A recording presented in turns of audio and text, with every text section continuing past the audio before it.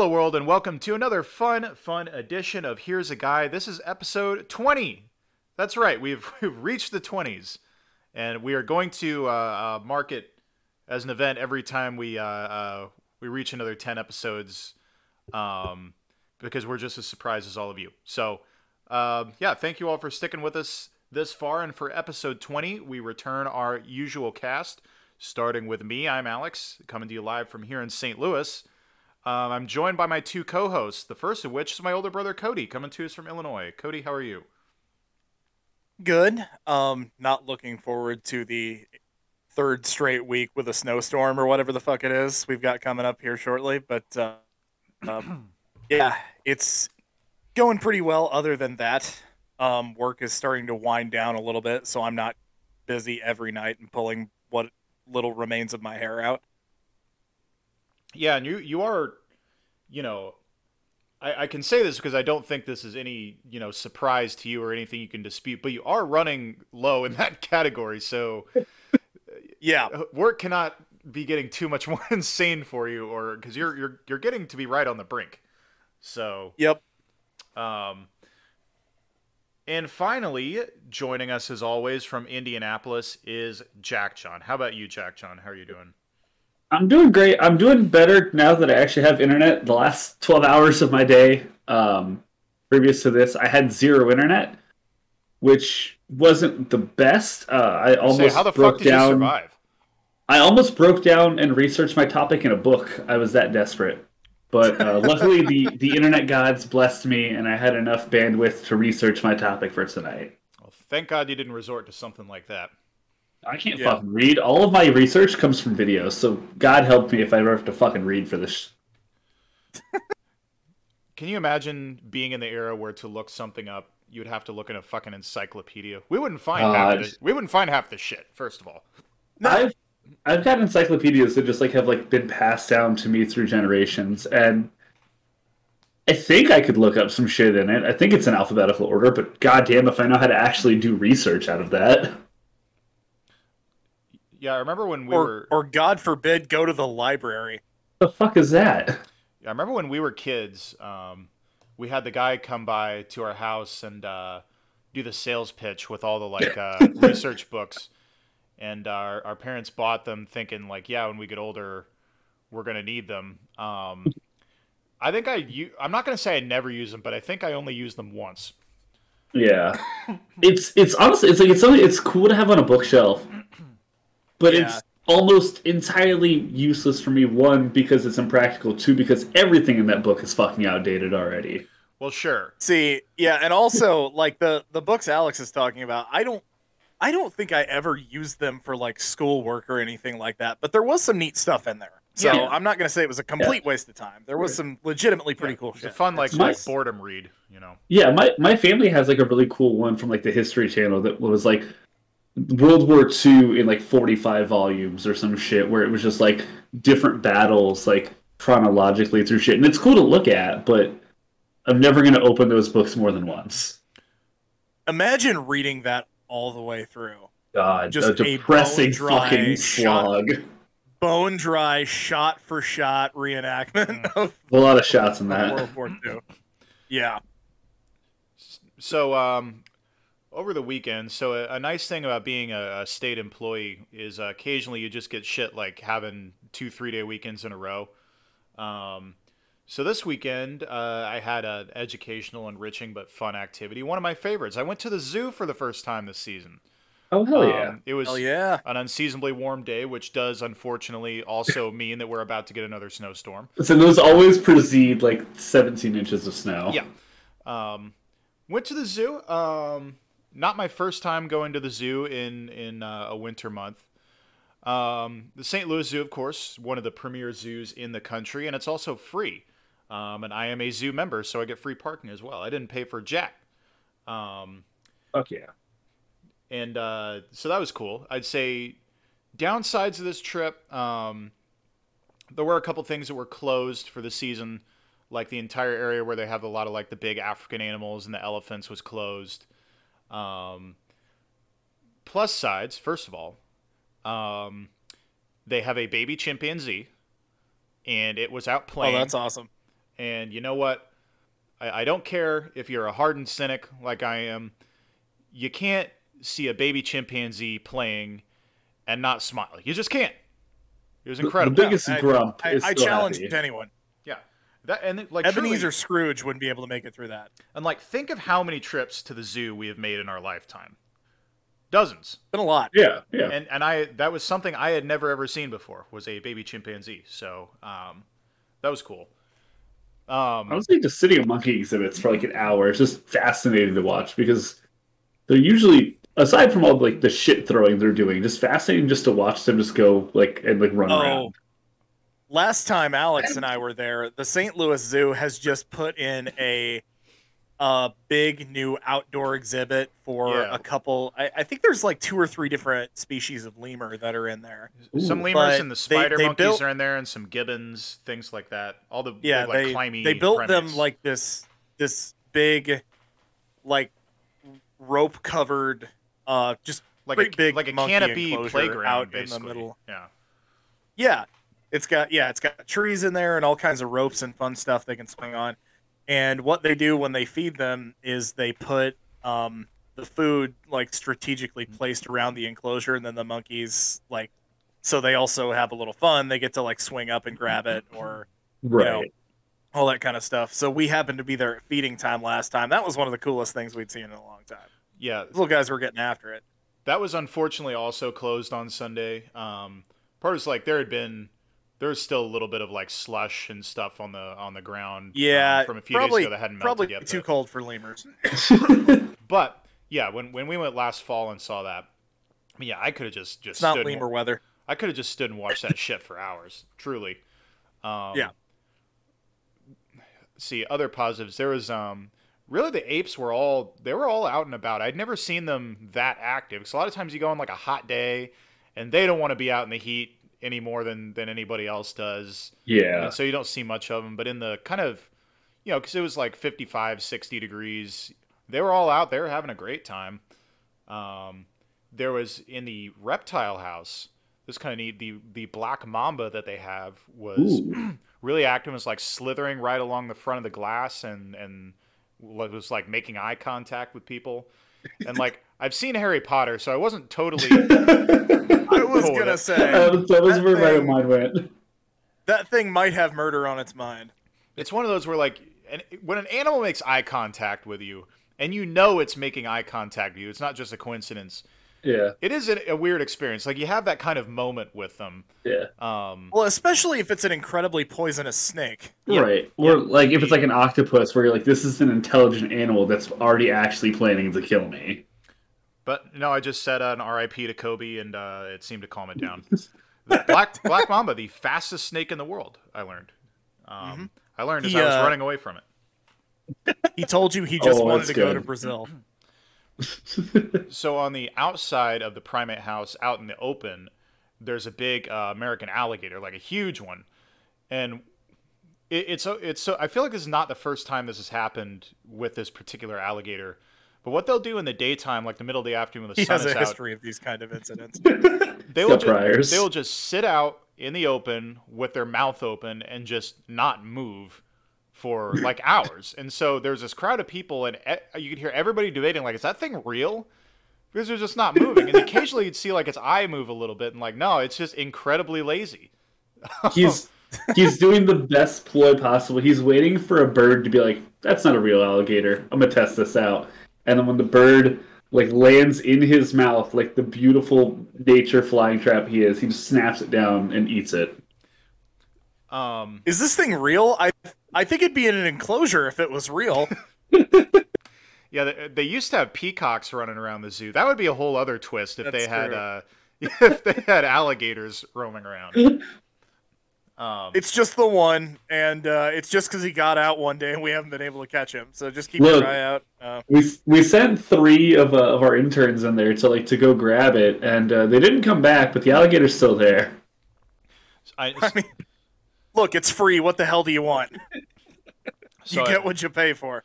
I know this guy, and I'm not going to say his name or give any specific hints about who he is, because Oh I will God. put it this way: he may or may not be an elected official somewhere, and would not probably want this story getting out. But he went to it is not in any of the states we live in. I'll say that. So he went to a wedding where the reception was at the zoo. They do that sometimes. And apparently he had a little bit too much to drink, and told the people he was with, like, all right, I'm gonna get in an animal enclosure before we leave. Oh And they're no. like, I don't know about that. I don't know about that.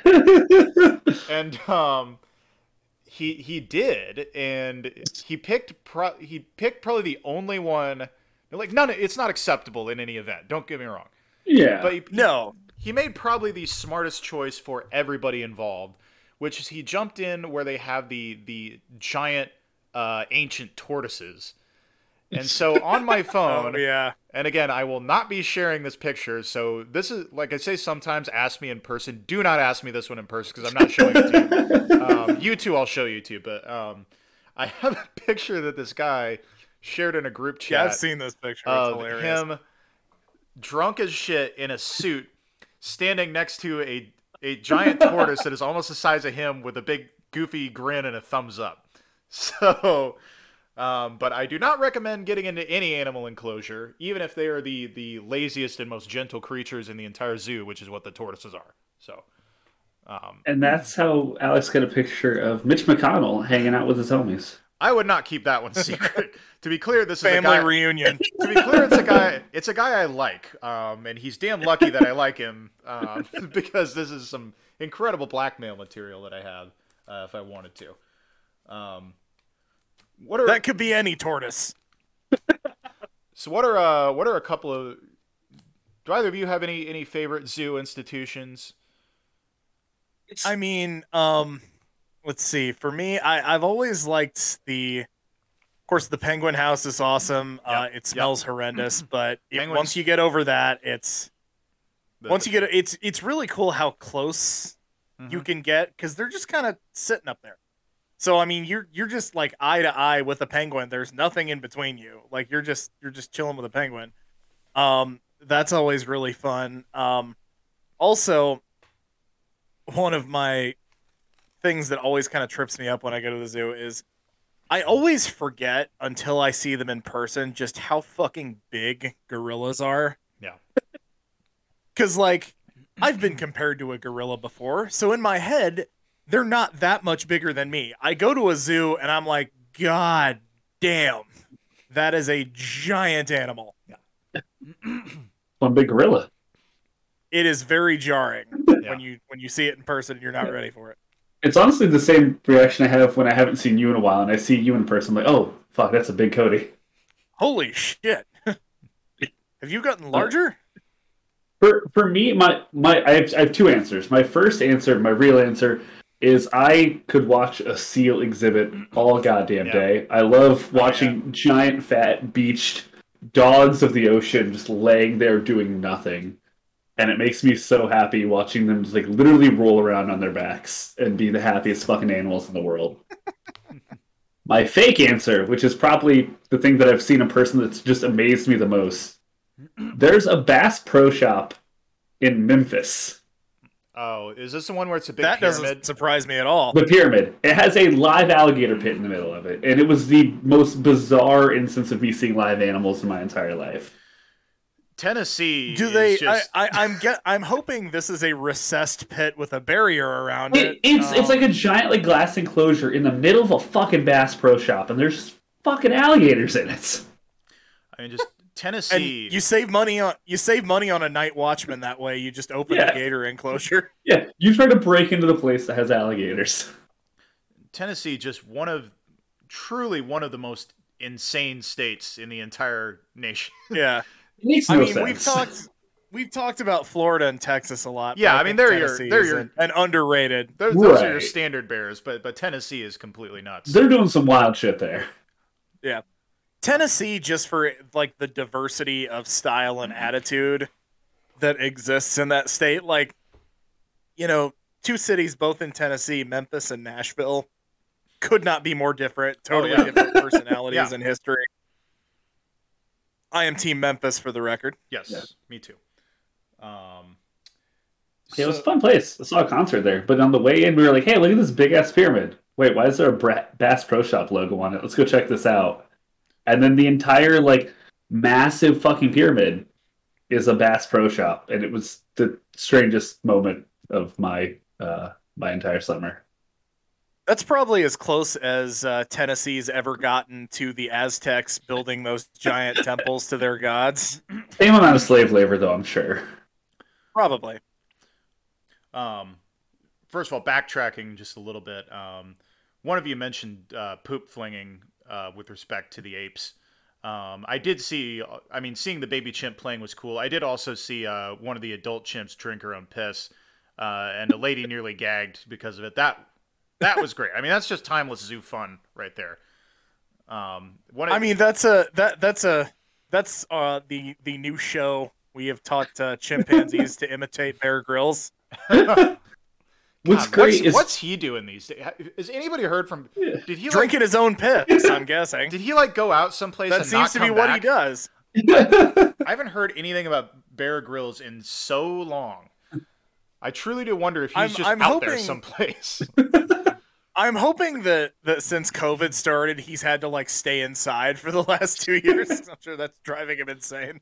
What was the movie that a few years ago about like kids growing up and they genuinely took like 20 years to film it? Bear Grylls is doing the nature survival guy version of that. And it's probably going to be to similar results. It's going to come out and nobody's going to give a shit, and it was just going to be a huge waste of time. So, the other big positive for my trip, the bears were very, very active. That's always a plus. Speaking of animals that are even bigger in person than you expect them to be, the polar bear especially. He is a huge boy. Yeah, the St. Louis Zoo has a pair of twin grizzlies that are very fun to hang out with. Tom and Huck. Shout out to those fellas. One of them was like up and was like standing up on the glass to see people. It was pretty neat. So it was a successful trip to the zoo. Had a great time as always. Before we get into the meat of the show, bears in particular, really big bears, does transition us to something we wanted to touch on. If you haven't seen a big news story going on in, I think, California, is that where it's happening? Yep. Hank the bear, or Hank the tank, as they call him.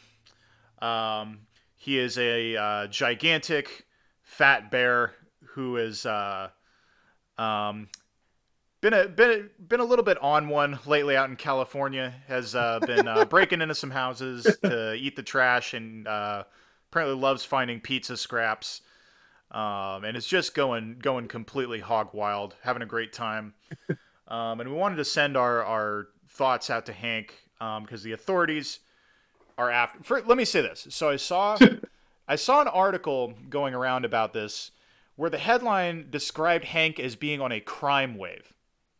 Now, I have told myself, as part of my personal growth in the last year or so, that I need to stop taking every little thing so seriously. But that being said, we're accusing a bear of being in a crime wave. Bears can't have the requisite mens rea to commit a crime, okay? No, bears do not understand the concept of the law in the slightest. They're fucking bears. They're just they're animals, you know? So a bear cannot go on a crime wave. Let's start by saying that. Rather, it has found a survival method that happens to be brutally embarrassing humans. And you know what? First of all, we fucking deserve it because we're the worst creature on Earth. Yes. But also, unfortunately, what the authorities have stated, they're on a bear hunt. They are trying to find Hank the Tank, and unfortunately, they have announced to much outcry. I don't know if the outcry is going to be enough to change their minds. That once they catch Hank, they are going to euthanize him. So, our thoughts and solidarity and critical support go out to Hank the Tank in this time. Which is bullshit. Our favorite furry fugitive. And it's bullshit because if Hank was a polar bear, they wouldn't be shooting him. But if Hank was a polar bear, If Hank was a polar bear, he'd probably be no. shooting them. Apparently, they're assholes. Let's go back one joke. What? Made a black bear versus a white bear joke. Excuse me a minute. This is fucking bullshit. Trying to do a real fucking. Alex isn't coming back, is he? My goal was to just see if we could not say anything for the entire time he was gone, but I don't think we're gonna. Really curious as to what. Okay. Okay. Moving on. Sorry, I needed to do something real quick. So haven't had one of those in a while. One of the things that really sucks about apparently Hank is a very like good-natured bear. Yeah. Like he's totally non-aggressive. He's he's got a very docile disposition. Like people will come in and find him like rifling through the trash, and he'll just kind of look at him like, "Hey." Right. I'm a bear. He's basically just like stuff. He's a big raccoon that doesn't realize he's a bear. Yeah. Yeah. I did see an article I read though. It had a quote which just made me laugh. This bear has lost all fear of people. It doesn't know what the fuck fear of people is. It's a fucking bear looking for food. Yeah. And because you're trash people and left food laying out, it goes, "Hey, I smell that shit." Like it's figured out a way to sustain itself that doesn't require being aggressive at all to people. Yeah. It's just eating fucking pizza scraps. And I'm sorry, and if you picky eaters would actually eat your crust like decent adults, this wouldn't happen. Right. It's bread. What the fuck are you worried about? Also, my girlfriend's going to get upset at that joke. Who the hell is going to call... Who's going to call animal control on Hank the Bear? Right. You got to be real sicko. Because, like, if that were happening around here, and, like, he broke into my apartment, when Jack comes to visit this weekend, he would just open the door, and it would be me and the bear sitting on the couch eating pizza. That's what it would be. Has anyone considered just trying to befriend Hank? Is that so out of the question? I am sure some people have. It's what I love is just a lot of the locals are just like, yeah, no, she's just here. I don't give a shit. Another article I read. He just sits there and eats. He doesn't attack. He doesn't growl. He doesn't make rude faces. What part of California is this? Like Northern California? This is from South Lake Tahoe, California. Let me look up where that's at. Because if this is from like the San Francisco area, we are talking about a region of people that have tried to create like a dystopian police state because of people shoplifting from Walgreens. So I unfortunately don't have. It is the border of Nevada, just like northeast of Sacramento. I don't know much about the culture of that. I'm talking more northeast of San Francisco. Huh. I don't know much about the culture of like that part of Northern California. Yeah, but it's like mid-California. I'll hold out a little bit of hope. Or at least that's where this article is mainly sourced from that I saw. But non-Las Vegas Nevadans seem like decent people to me. So yeah, I feel like everyone in Vegas would have loved this bear. If it was just a little bit further south, it'd be a fucking attraction tomorrow. Yeah, it'd be opening up for Gilbert on dice in the casino. He'd be opening up for Gilbert Gottfried. Yeah, still a better act than Carrot Top. As far as this bear being, potentially dangerous, so they have to shoot it, the townspeople named him Hank the Tank. Yeah. You don't name a bear that you're afraid of something that cute. Yes. It just doesn't make any sense. Yeah. So it's all solidarity out to Hank. We offer our critical support to you. If there was something we could do, we would. You're in our thoughts. So yeah, if you're ever in Illinois, look me up.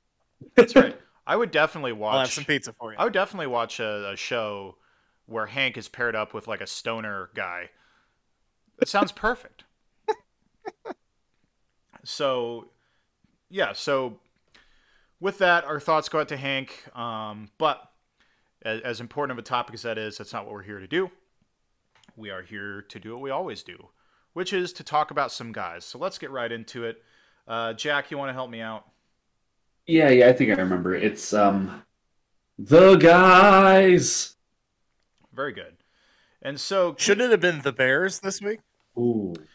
well, on that note, I mean, keeping in the spirit of what we've been talking about, because we're a very animal centric show so far, and I'm definitely in the mood for that. What with, going to the zoo, and I always rediscover my childhood like nerd out brand of love for animals.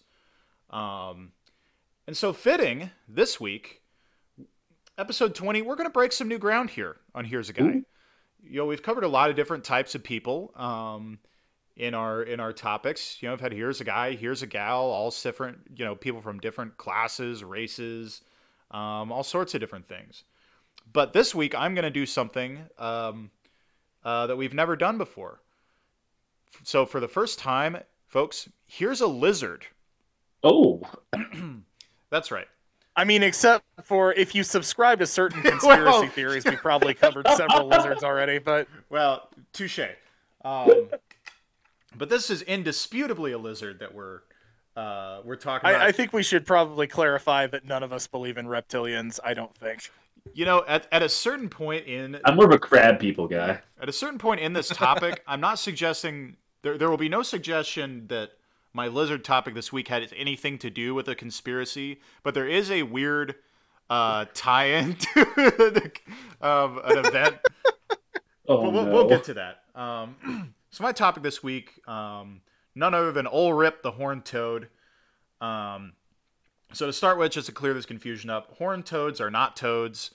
It's a colloquial name for a genus of North American lizards found primarily in Texas and the Southwest.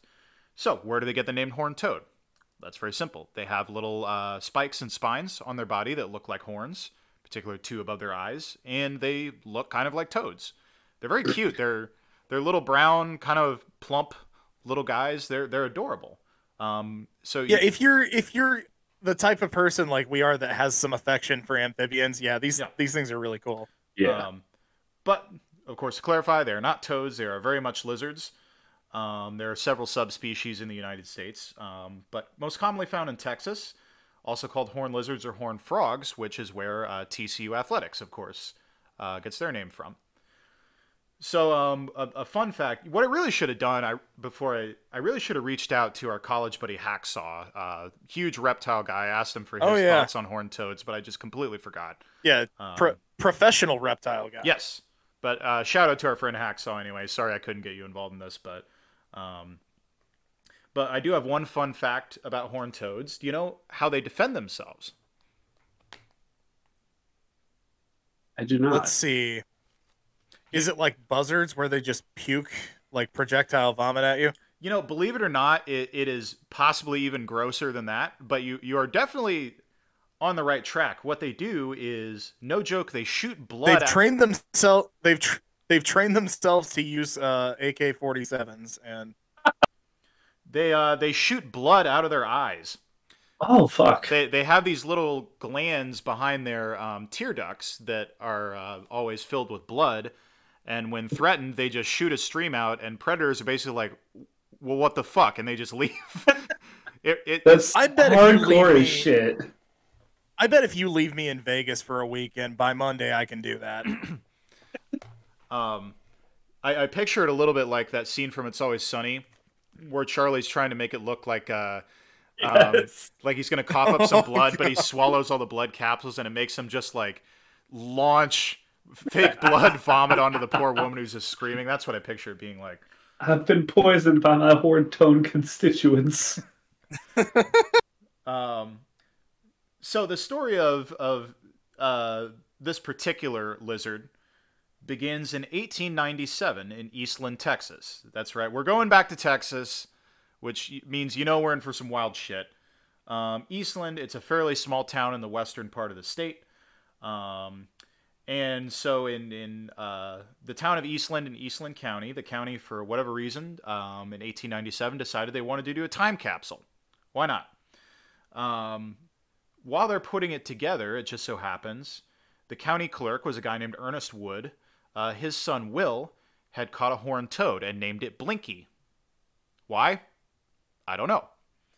Why not? You come up with a good horned toad name. It was blinking. It's named Blinky. He just listened to Enema of the State. Yeah. So Will had caught this horned toad named Blinky, and so Ernest Wood decided this would be an opportune time to test out the regional belief that horned toads can survive long periods in hibernation. So he put the poor lizard into the time capsule along with a Bible, some liquor, and other items, and encased the capsule into a concrete cornerstone of the local courthouse. So first of all, sounds like they're gonna hang him in the morning. Left him a Bible and some liquor. What is he being executed at dawn?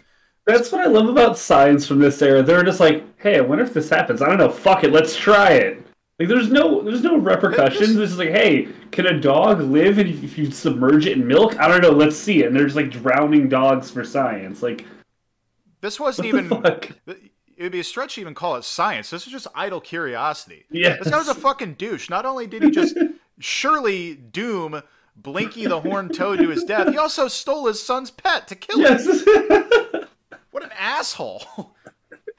Yeah. So, into the time capsule, into the concrete cornerstone of the courthouse, Blinky goes. Fast forward 30 years. Eastland County, it's tearing down the old courthouse to put up a new one, and that seems like as good an opportunity as any to open up the time capsule. So officials, they set this big public event for it. They get the newspapers to hype it up.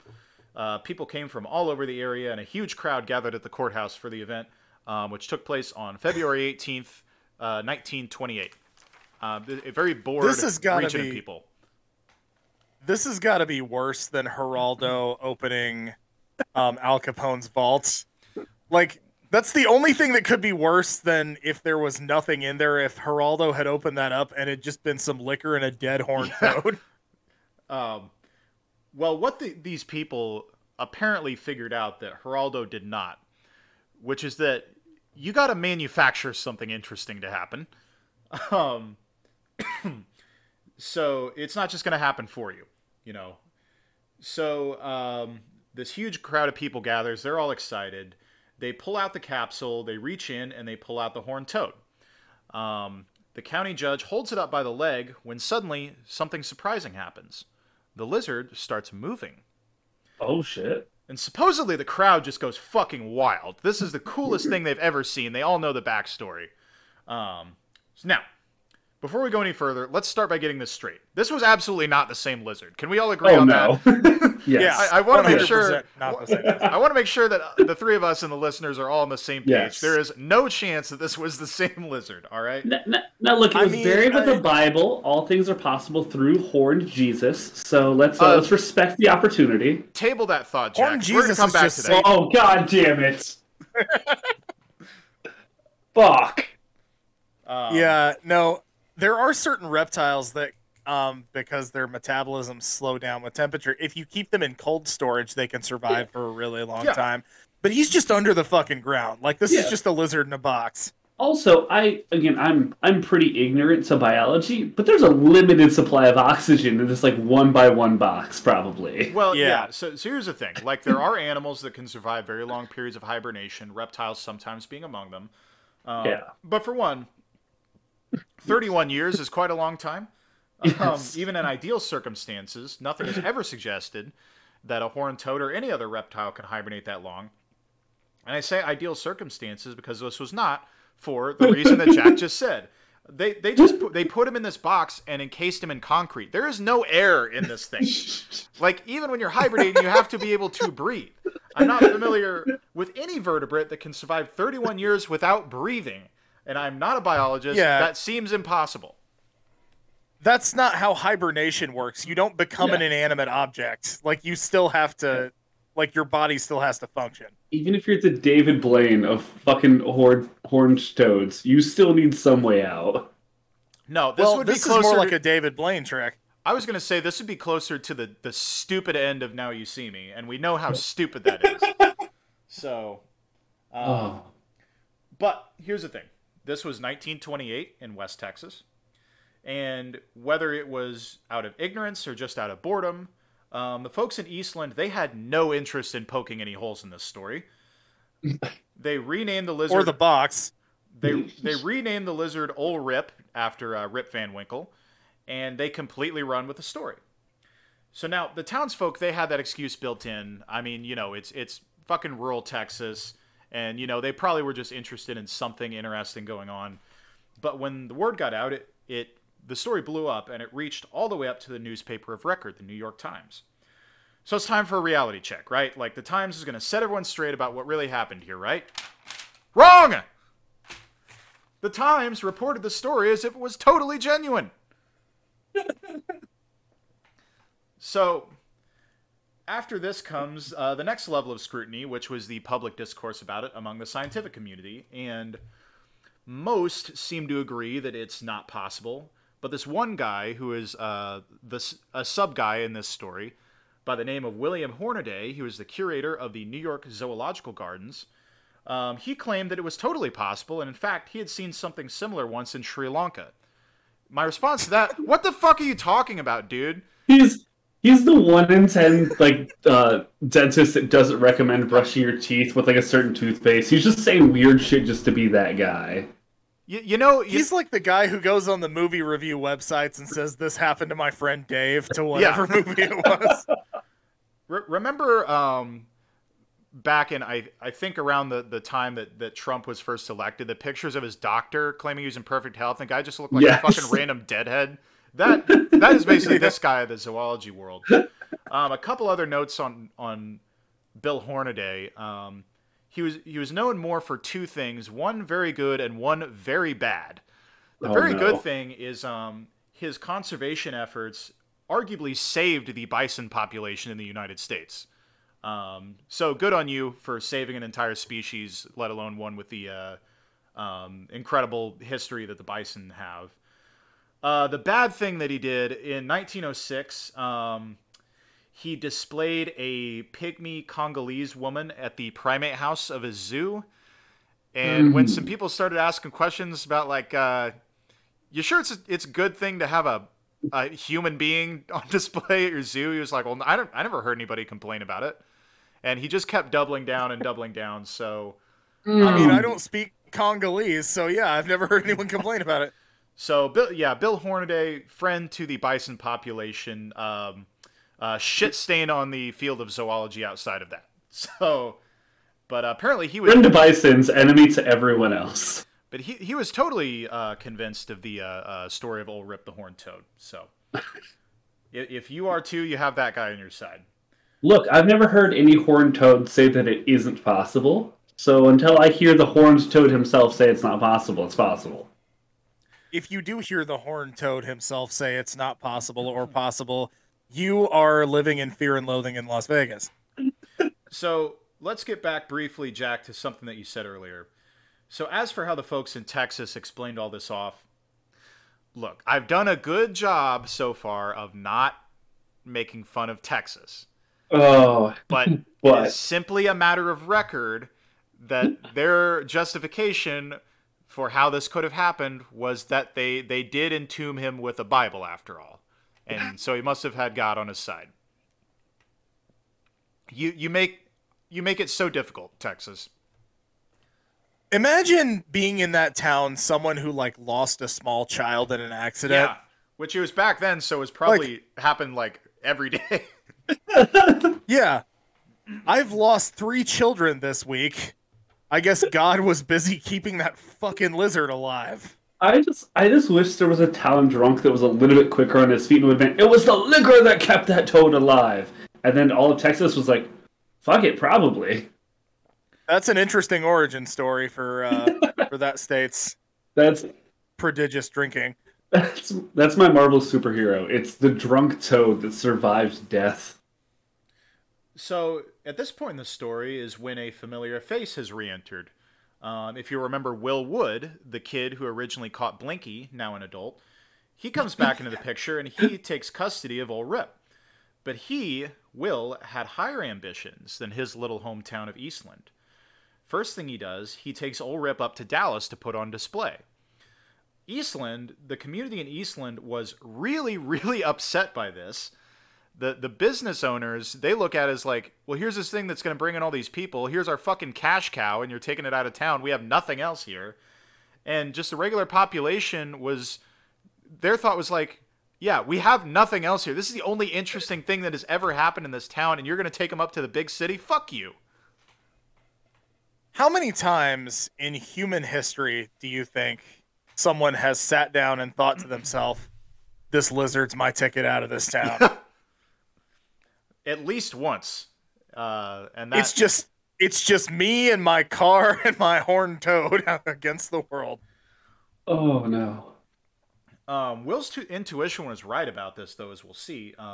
So to deal with this situation, I guess reading between the lines, Will kind of felt bad, and for a bit he did bring Rip back down to Eastland, which led the city of Dallas to sue him for breach of contract, alleging $6,000 in damages.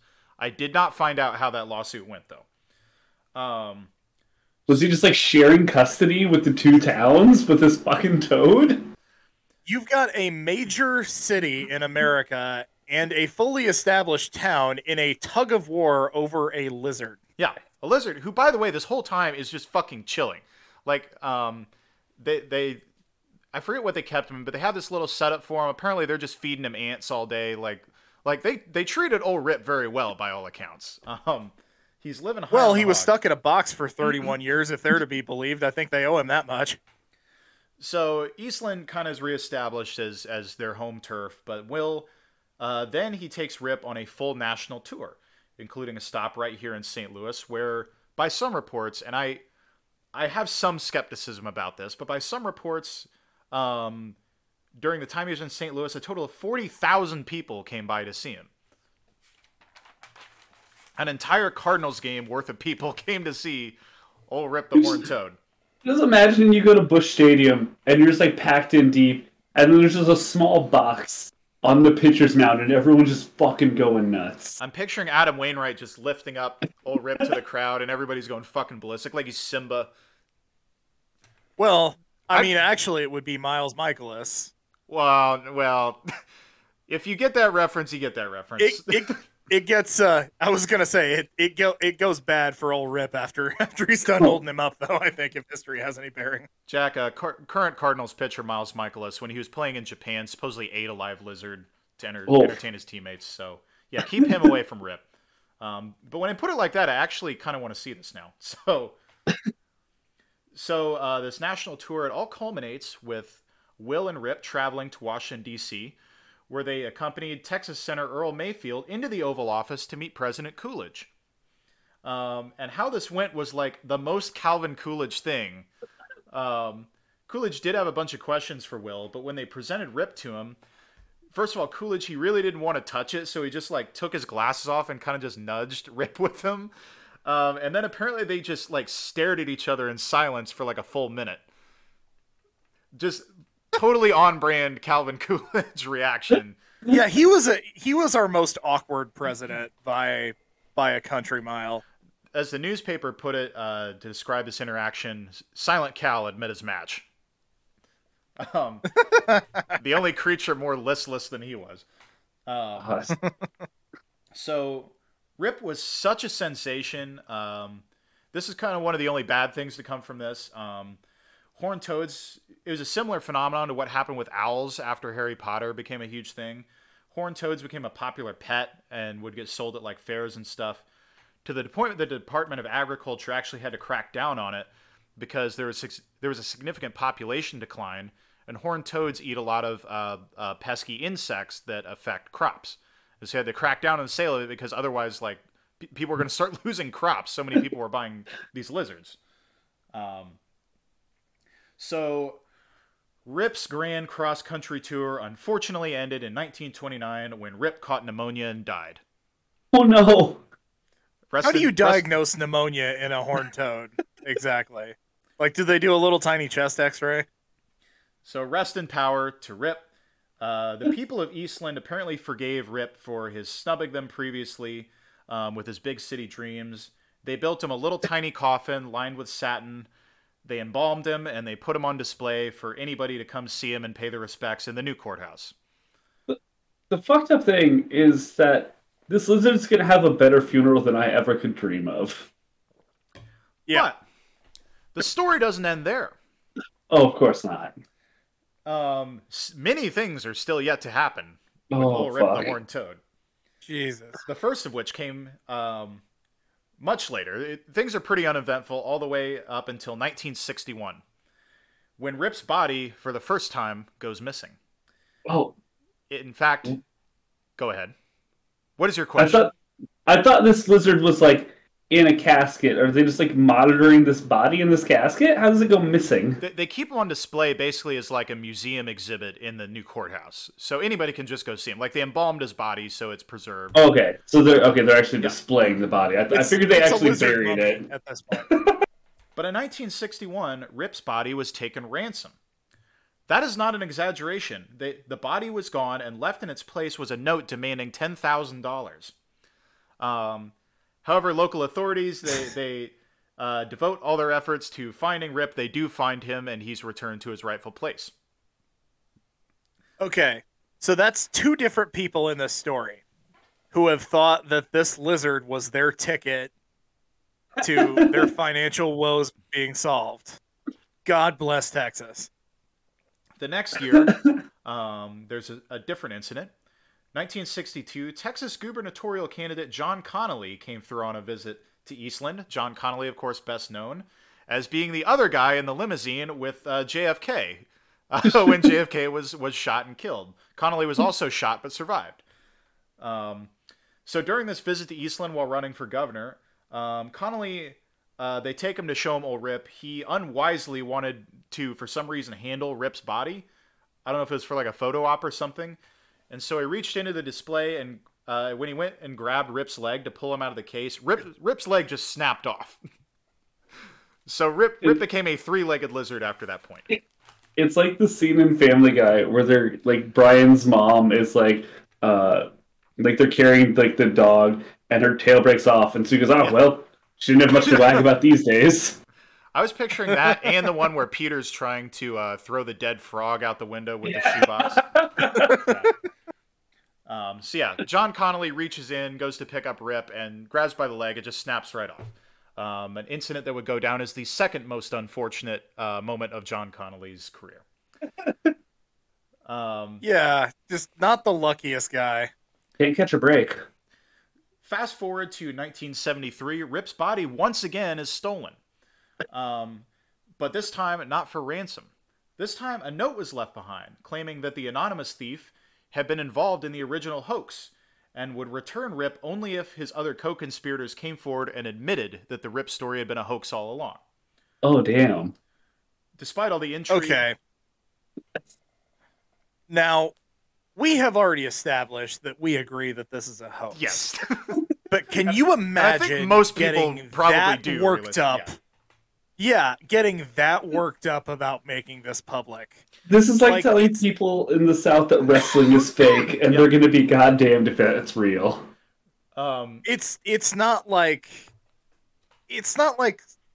a 9/11 conspiracy or anything like that. Like it's something most people already know, and something that ultimately does not matter at all. No. But you stole a dead lizard to make this point to the entire community.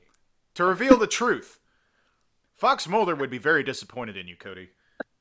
No, I think my interpretation of what really happened, I think this was just an elaborate and frankly pretty good prank.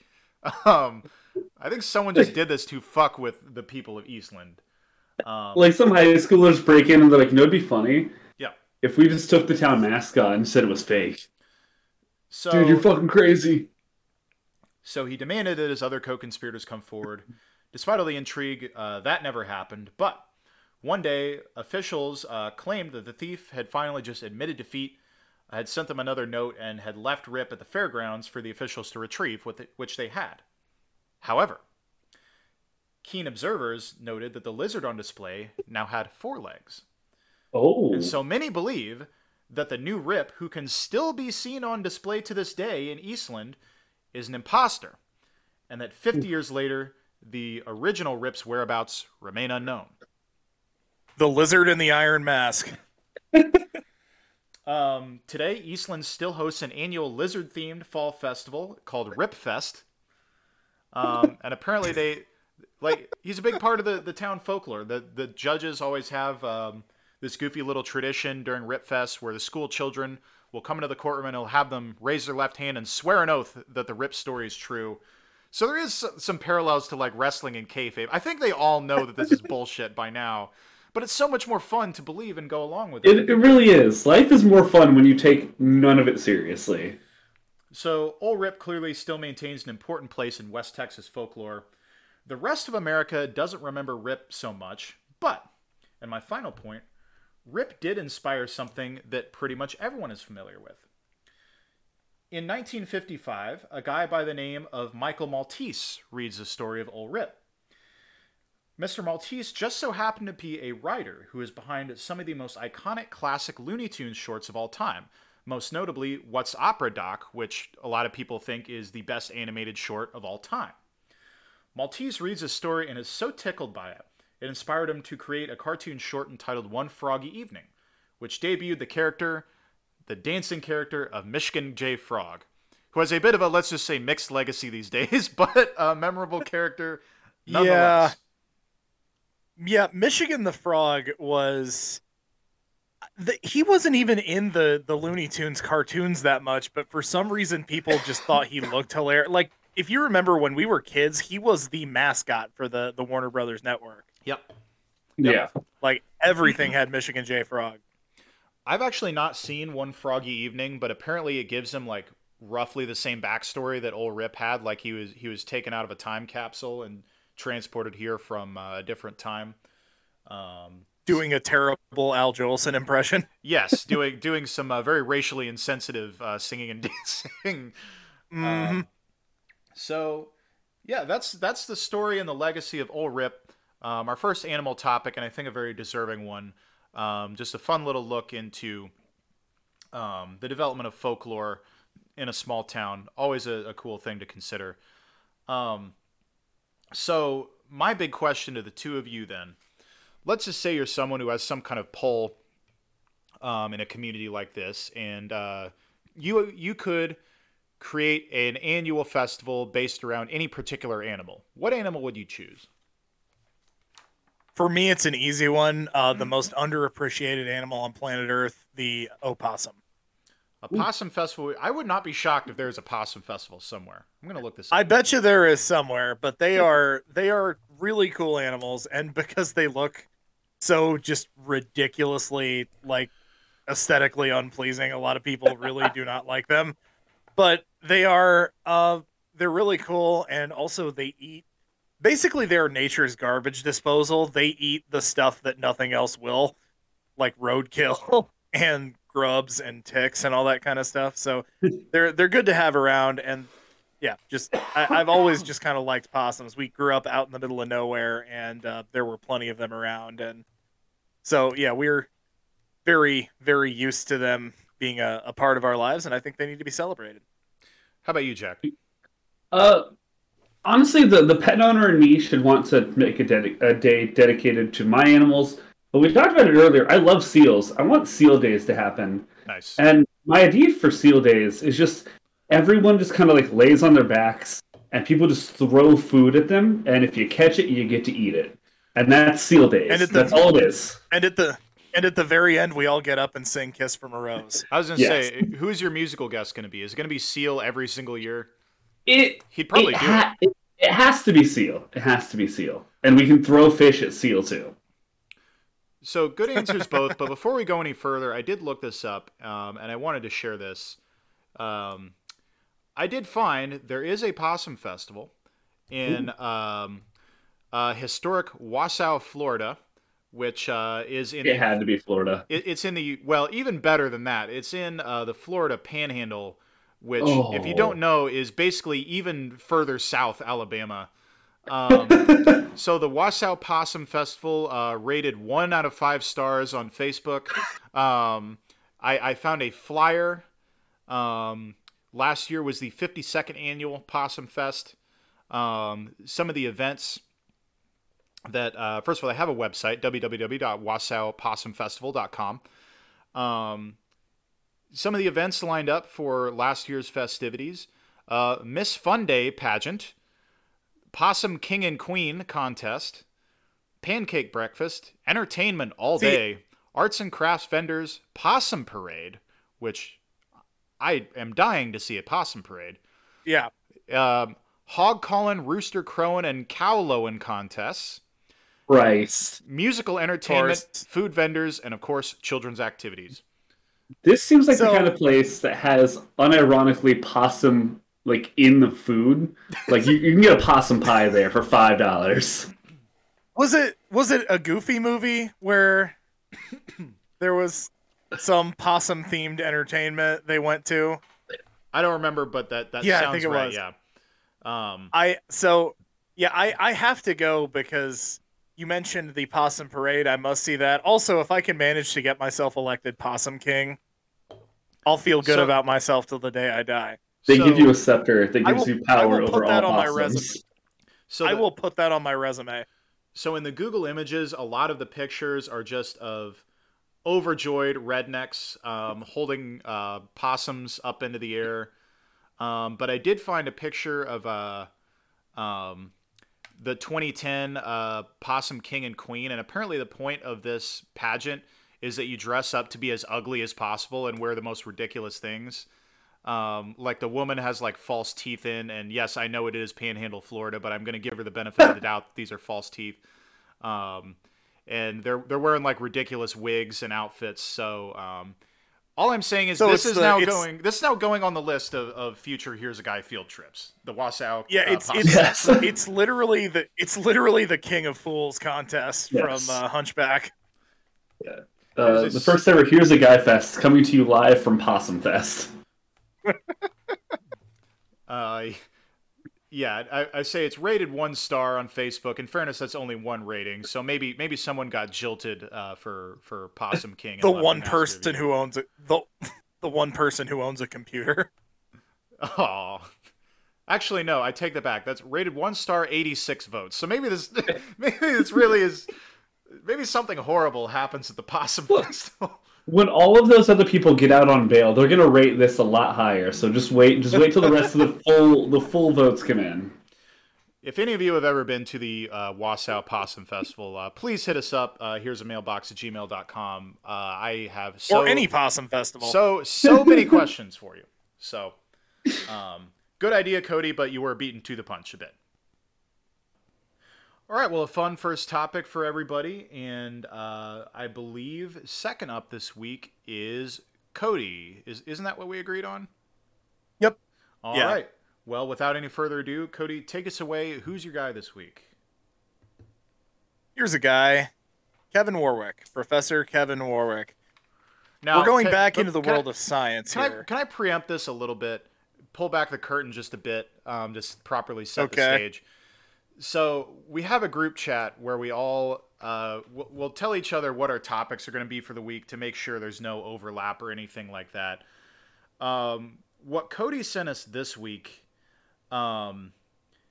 is that his topic is going to be Kevin Warwick, and he told us where he was from and what his profession was, and I want everything else to be a surprise. So I think we're about to be in for some pretty insane shit. Yes. Yeah, so this gets weird. Yeah. This gets really, really nuts in some places, and I wanted to kind of see some organic reactions. I'm Kevin Warwick was born in 1954 in Coventry, England. Showed an aptitude for science at an early age. He got a PhD from Imperial College in London. And again, like I said, we're going back to the well with science because guys like this are just so prevalent in science, and I'll get into what I mean by that specifically a little later. His work mostly deals with artificial intelligence, robotics, and biomedical engineering. But he's also contributed to the fields of mathematics, industrial production, and power engineering. Literally all the cool parts of science. Yeah. For sure. Like all the stuff you wanted to do when you were a kid and you wanted to be a scientist before you learned that you would probably have to do something boring. This is the guy that actually gets to do all the fun shit. Yeah. The only missing thing is digging up dinosaur bones. That's the only thing missing from this. That's what I want to do. talking about his work with AI. So again, biomedical engineering is a big thing for him, and basically, what this AI, the groundbreaking one he created, does is it reads and translates cultured neural networks. So basically, like homegrown organic brains. Oh shit! So he has created a robot that reads and uses an organic brain. Well, Holy shit. I foresee no way this could possibly go wrong. Yeah, that's only mildly terrifying. Yeah, that's the thing. A lot of people read this and go, it's super cool. When I read the list of stuff he does, it is mostly, like, horrifying to me. But Yes. I am familiar with pop culture. Robot with a brain. I don't know. So, he also, on the cooler side, developed an AI named Gershwin, who can recognize what makes a hit pop song based on previous examples. They, like, loaded all these hit pop songs into Gershwin, and he, like, analyzed it and broke it down, and has got the formula figured out to the point where it was actually able to compose its own songs.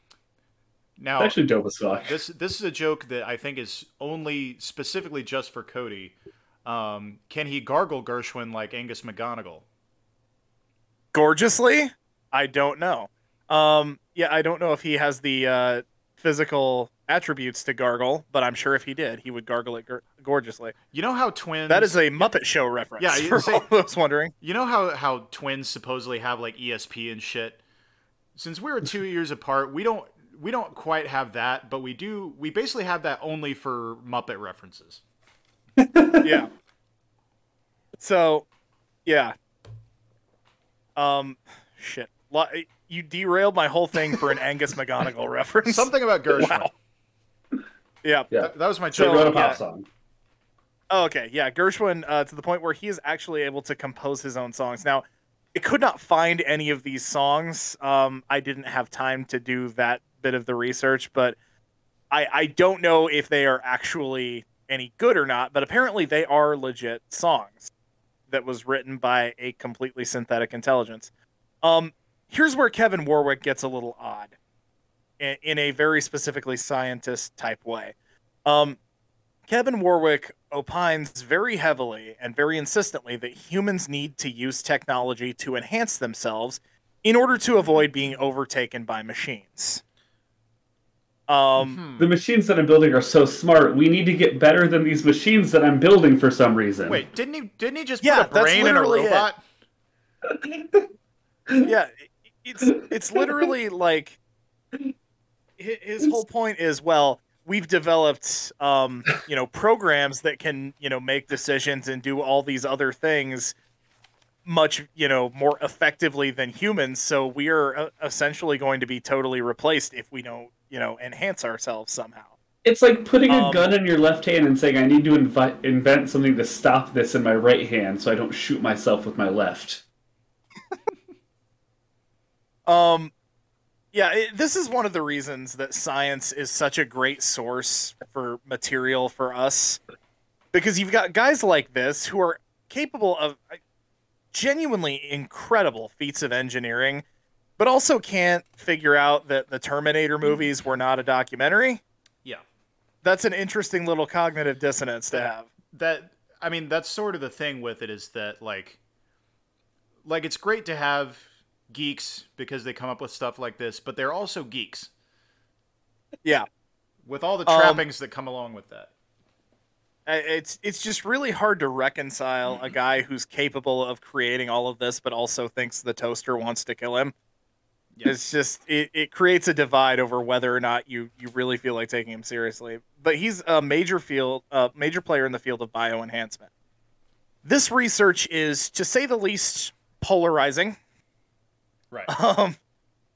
Is a topic of serious debate among those who study bioethics.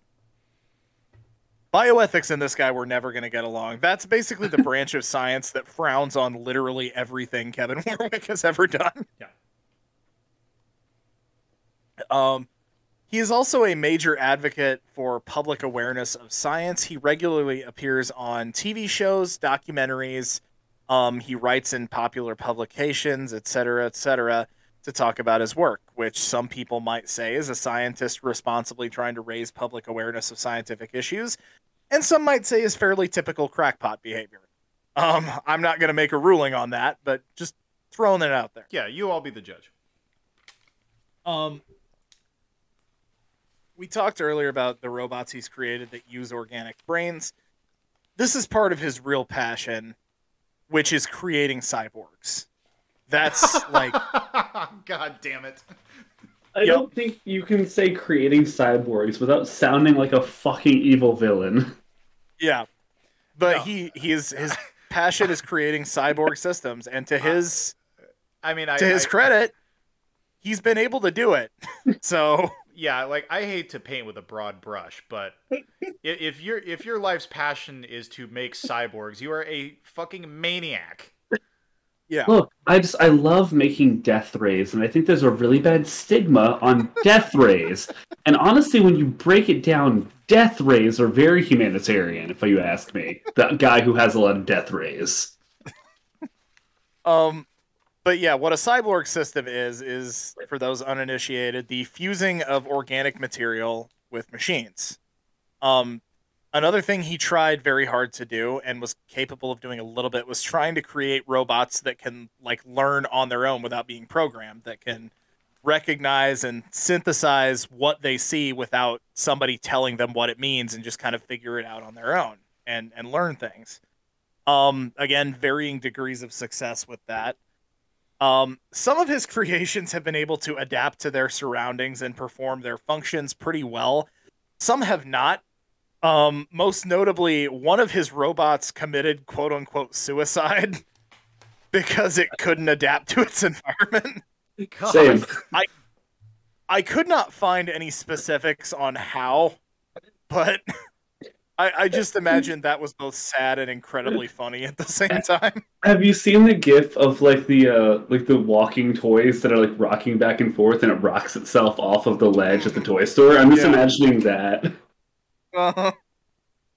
So yeah, I don't know exactly what that entailed. It doesn't specify how the robot accomplished offing itself, but still, that's a very dark Jetsons episode. Yeah.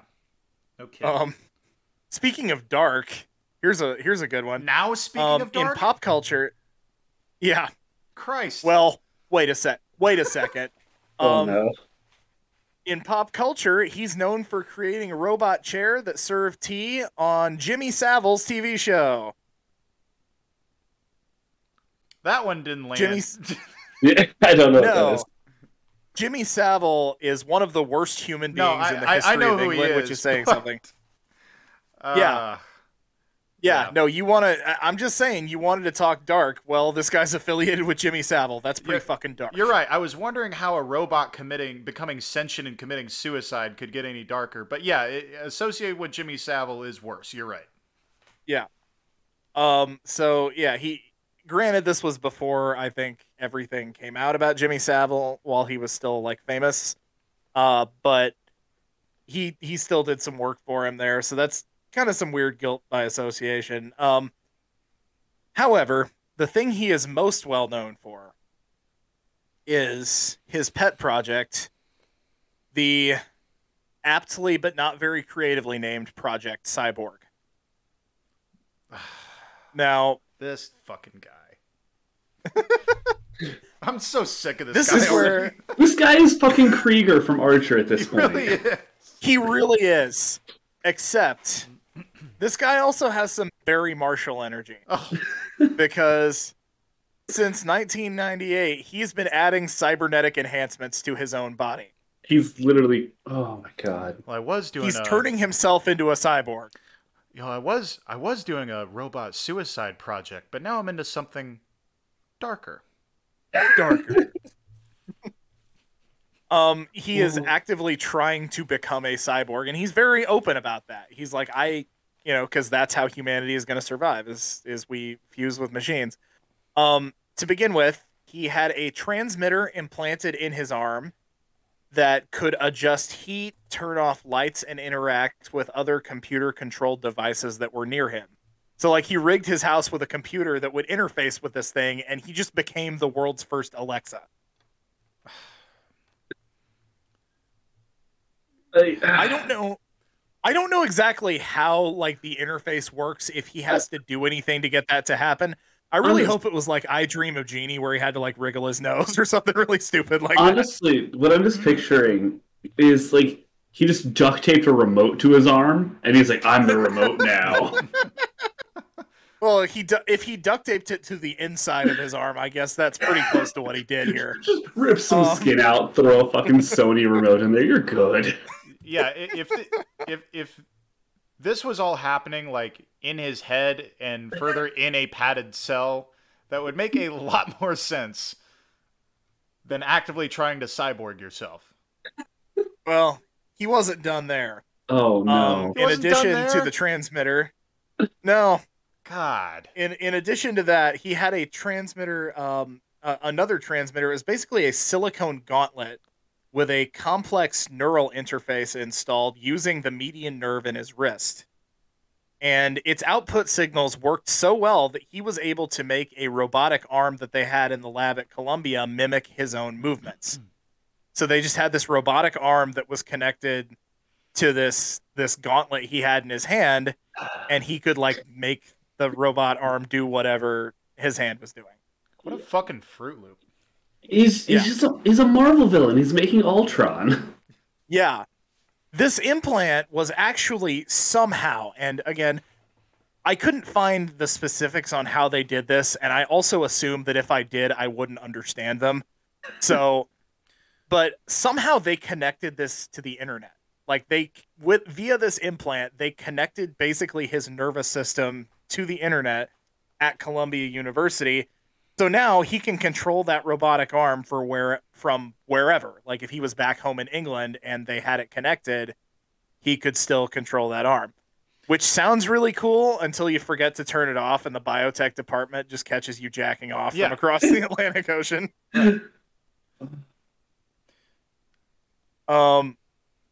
As it stands, Warwick's body has actually adapted to these implants pretty well. No signs of tissue rejection. Nerve tissue has actually grown around the electrodes. So it's almost scary how well this is working. That's part of it that really bothers me. I'm wondering where the part comes that is going to comfort me. Because so far that has not happened. Yeah. Well, I wouldn't hold your breath. Because Kevin Warwick is still out there today, active in the scientific world and active in the trying to turn himself into RoboCop world. Yeah, the lack of past tense verbiage kind of scared me. And then I was like, he's still fucking alive, isn't he? Yes, he is, Other Barry. Yes, he is. But obviously, he's kind of a controversial figure in the scientific world. Because some people are like, what he's been able to do is really revolutionary, and some people are like, he's still doing modern day Frankenstein shit. Like there are some huge ethical problems with some of this. He actually one of the things he got in a little bit of trouble for publicly was, there were a couple of highly publicized like abductions and murders of children in England at some point, and he offered to start creating GPS that you could safely implant in a human body to implant into children, so their parents would always be able to find them. Don't like that. Like how you track your pet. Literally, yes. They were going to have them chip their children. Yes, dude. I feel like this guy is one blow to the head from thinking he's RoboCop, and that's terrifying. He's becoming. This really is quite the metamorphosis. First, I was thinking he was just a weird science guy. He's been like a bunch of different Marvel villains. Like he's also got a little bit of Thanos and a little bit of like Doc Ock mixed in with all this. And he's starting to transform. Very Doc Ock. He's starting to transform into the cigarette smoking man from the X-Files. Like you're gonna tell me this guy killed JFK next, and I'm gonna believe you. But I mean, and there are some people that argue that this is actually not that bad an idea, because, I mean, if those kids had GPS trackers, they would have been able to find them. But also, that's an incredibly invasive thing to do to a human being. Like, because those kids are going to grow up one day, and there shouldn't be a way for you to track their body wherever they are. Like, that's, I think, a human right is the right to some kind of anonymity and to avoid people you don't want knowing where you are. That's a right to privacy thing, I would think. I also, in general, think that we shouldn't have a database of children locations, but that's probably just me. Well, especially in certain areas of our government, that'd be a really bad thing. Exactly. Well, also, this is America after all. Whatever information gets collected is going to be sold to private companies that you know nothing about. Well, this is the UK, so the same thing probably would also have happened. It's the same thing, but with a U after every O. Yeah, the UK, that's one thing I wish people understood in the context of global politics. The UK is just America senior. Like, that, there really is not that much difference. It's America, but they've been doing it for hundreds of years more. So yeah, got himself in a little hot water over that from the bioethics community. They really don't like him, but a lot of the young tech people that jerk off to Elon Musk think he's really cool. But he's still out there doing it, still trying to cyborg himself. We'll see how far he gets with it. We'll give you updates if we ever hear that he's had an 8-inch steel penis installed or something like that. We'll keep that a running ticker. But my big question for the two of you is, if you could become a cyborg for a day, what would you do? And I'm going to forbid the answers of playing sports or fighting crime because those are too obvious. Damn. Sports is definitely what I was going you've for. you've got some kind of cybernetic enhancement, and you can be as creative as you want with that, but you've got a day to just fuck around with it. What are you going to do?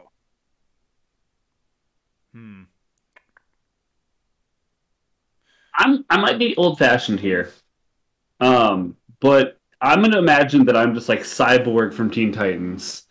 I'm just going to rob a fucking bank, because who's going to stop me? You said I've got a pulsar cannon for an arm. I forgot to forbid committing crimes. Yes. You just said stopping.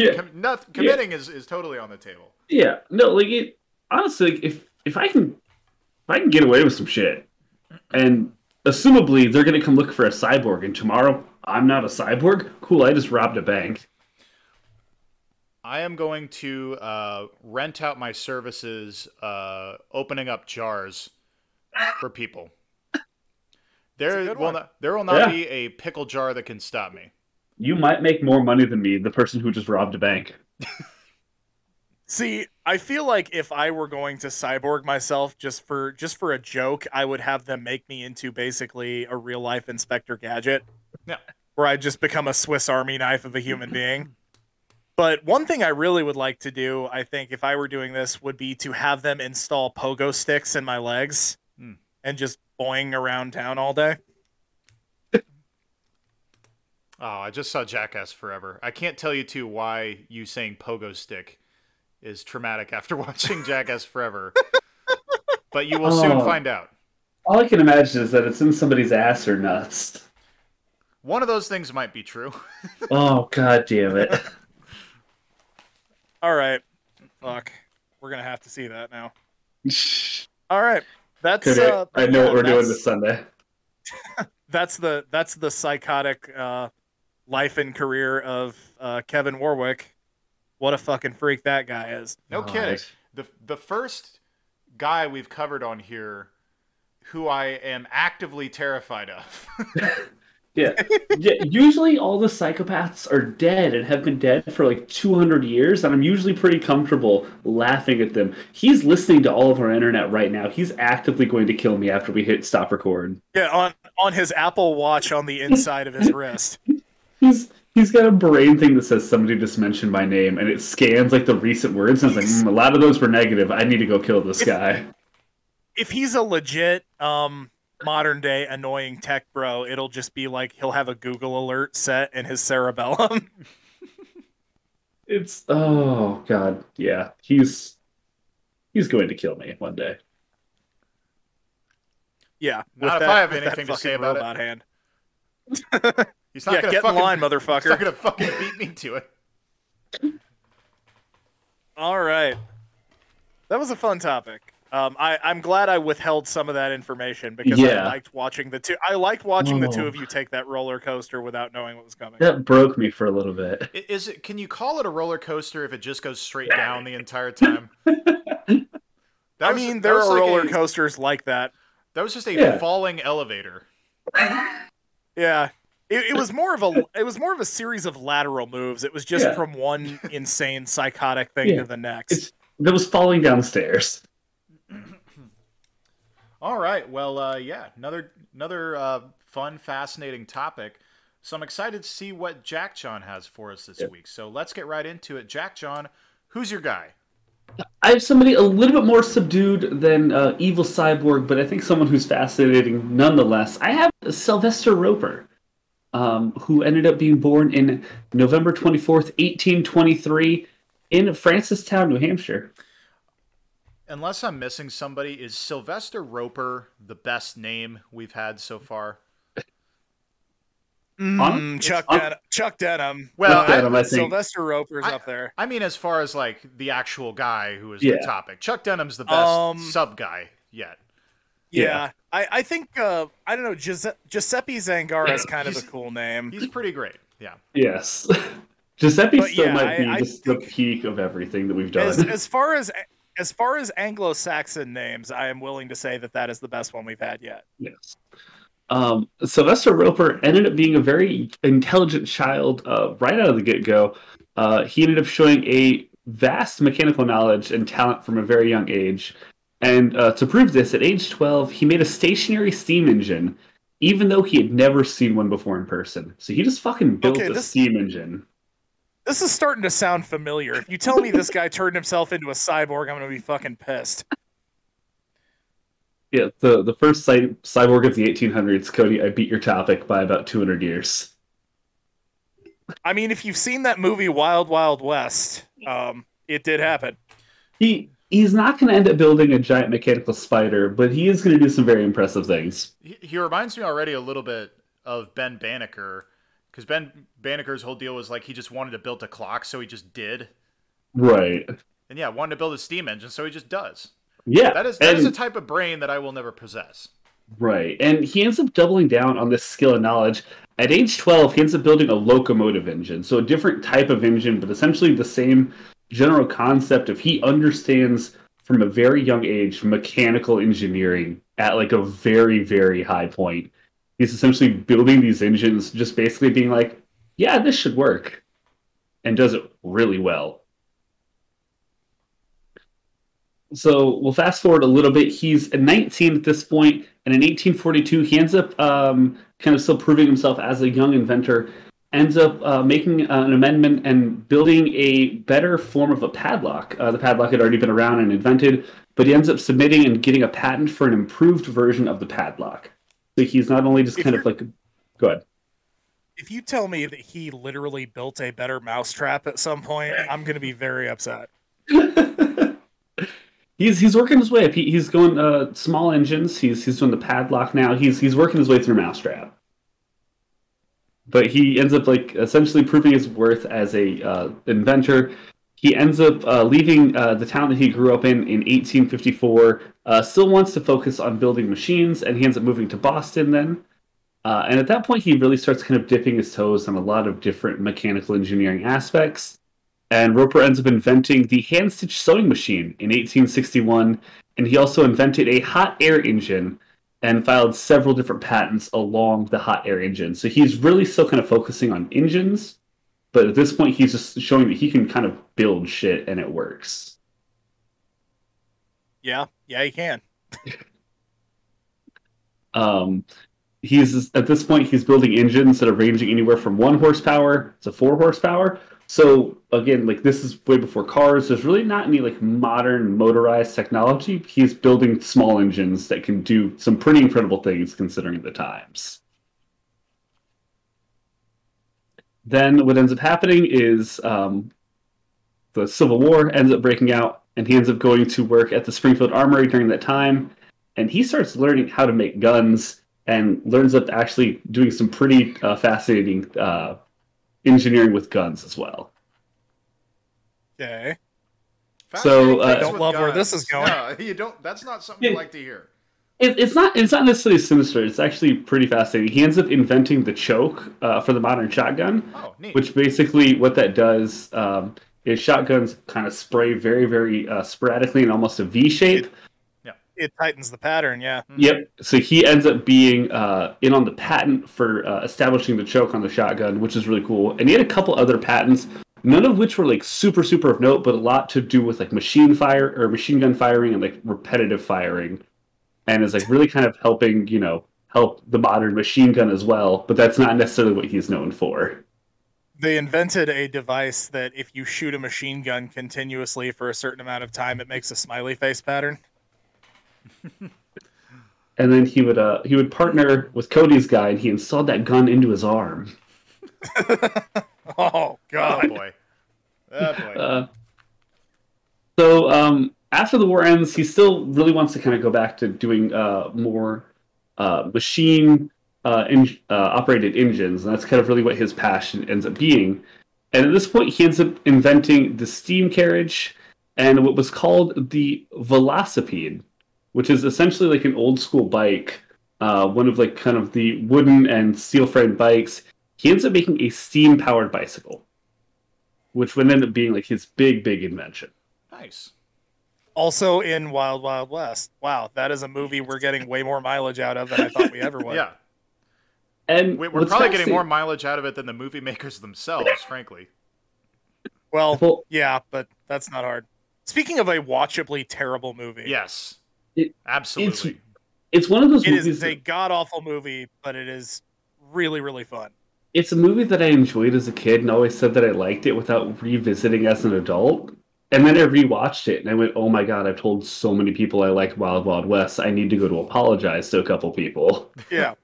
It's, again, very bad, very fun. Totally recommend it if it's on Netflix or something, but do not pay for it.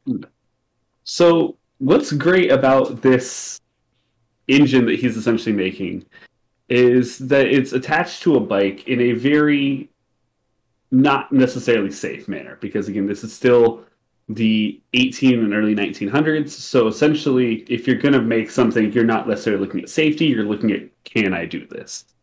And what ends up happening is the way that this engine is attached to the bikes is that the engine is fastened to the framework, except that it's kind of like right in the middle of the seat. So the seat kind of like is almost in the way of the engine. So you're basically, it's almost like a modern motorcycle where you're just straddling the whole fucking engine. Sounds not terribly comfortable to ride. No. Yeah.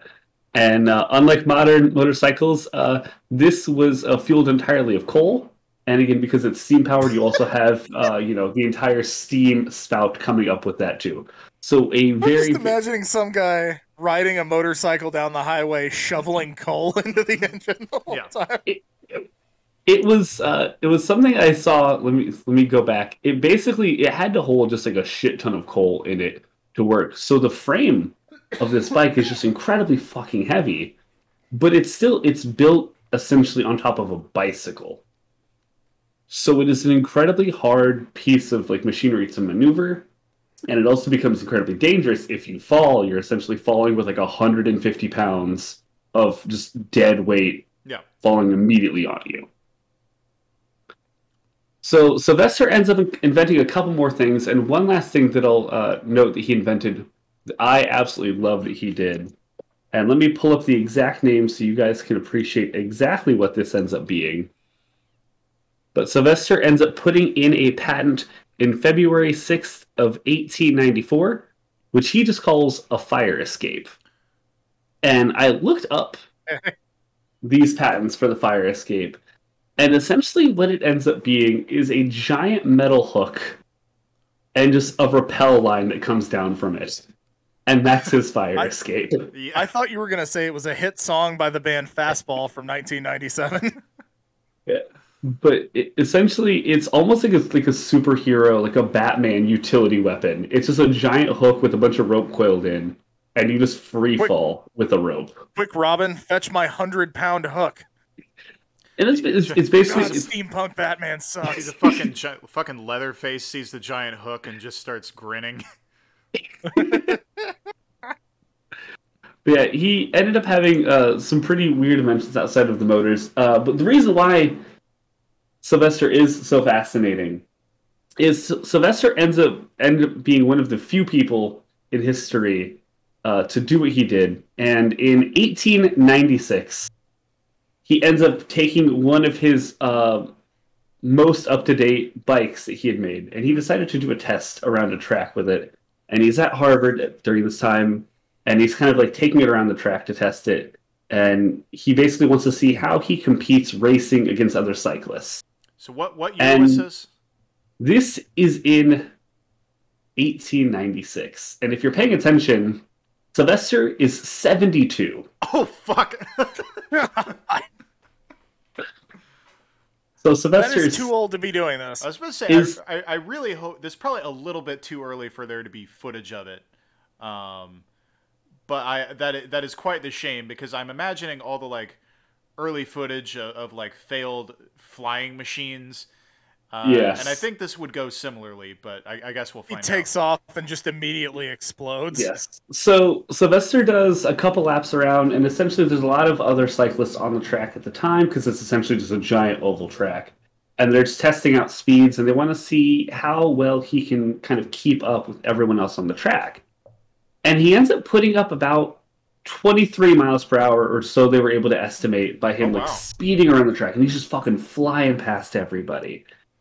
And they're like, this is amazing. And he's like essentially like taking a victory lap, and he's like, I could probably push this thing a little bit faster. Oh no. I know this thing is capable of more. Hi, I'm I'm Sylvester Roper. Welcome to Jackass.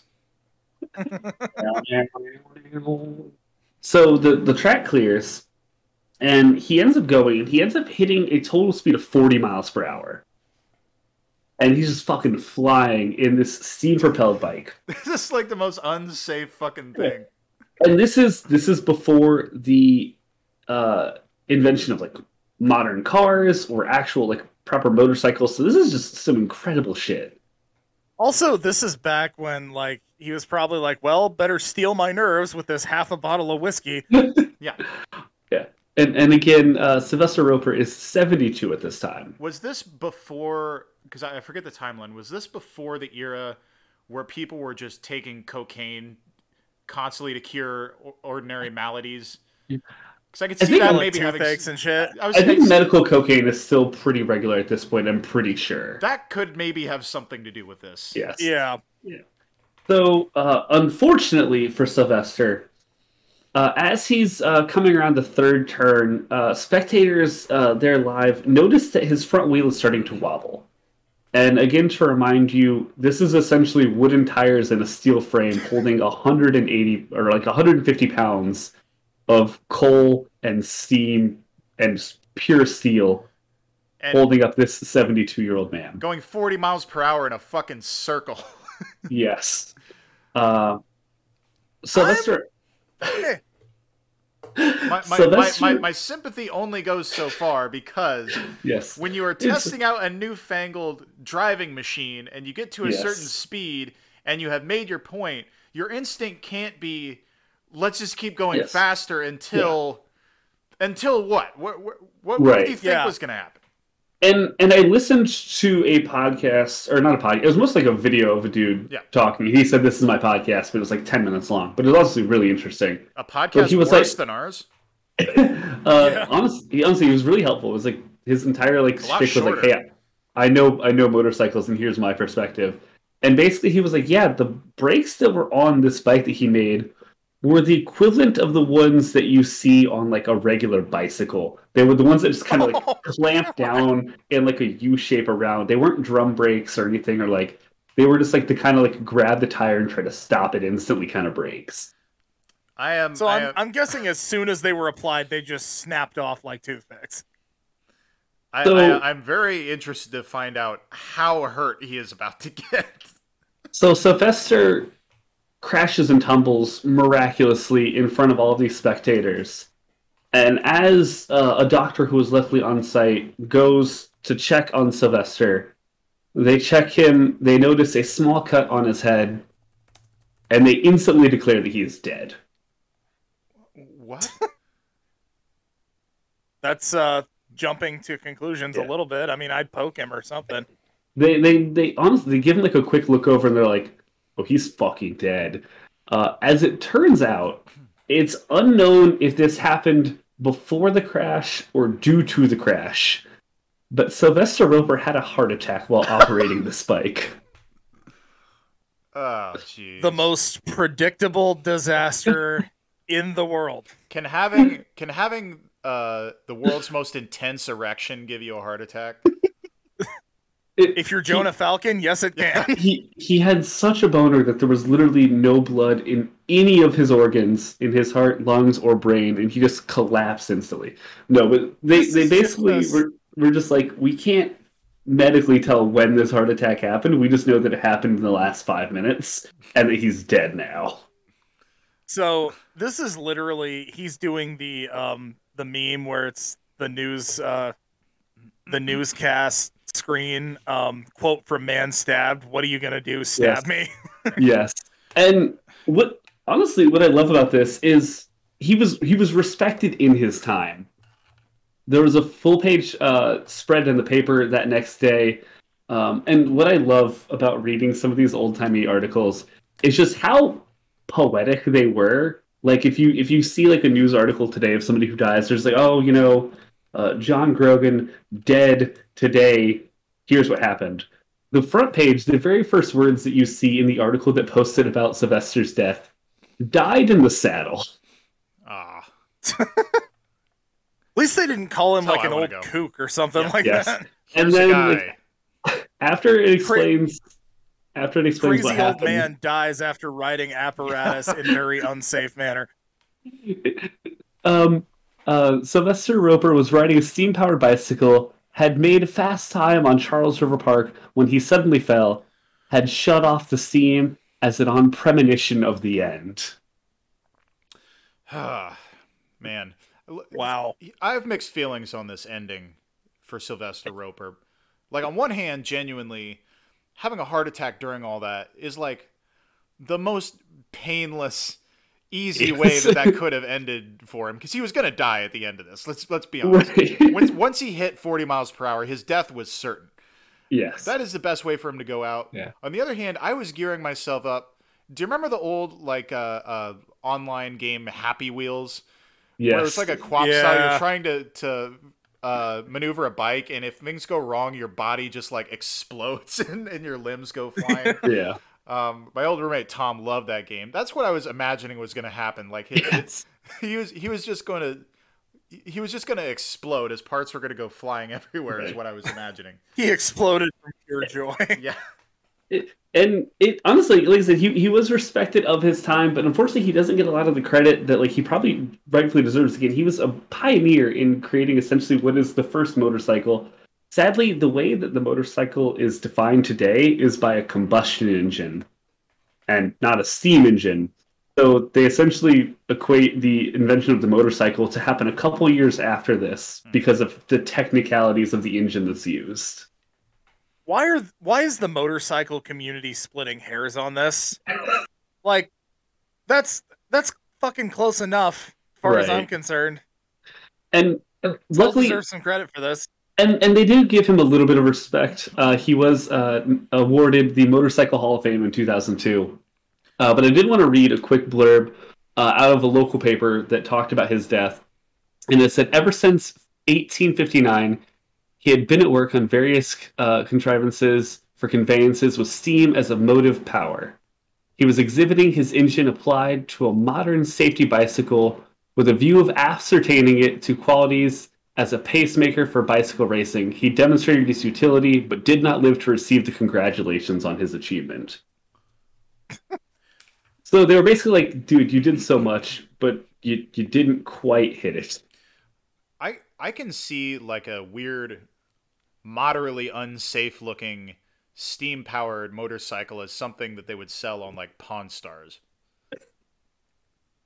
And this was Sylvester's bike. He died on this bike. And look, I'd love to have this in my shop, but it takes up so much space, and I gotta find a buyer. I don't think I can run this thing. No. That's how Chumley died.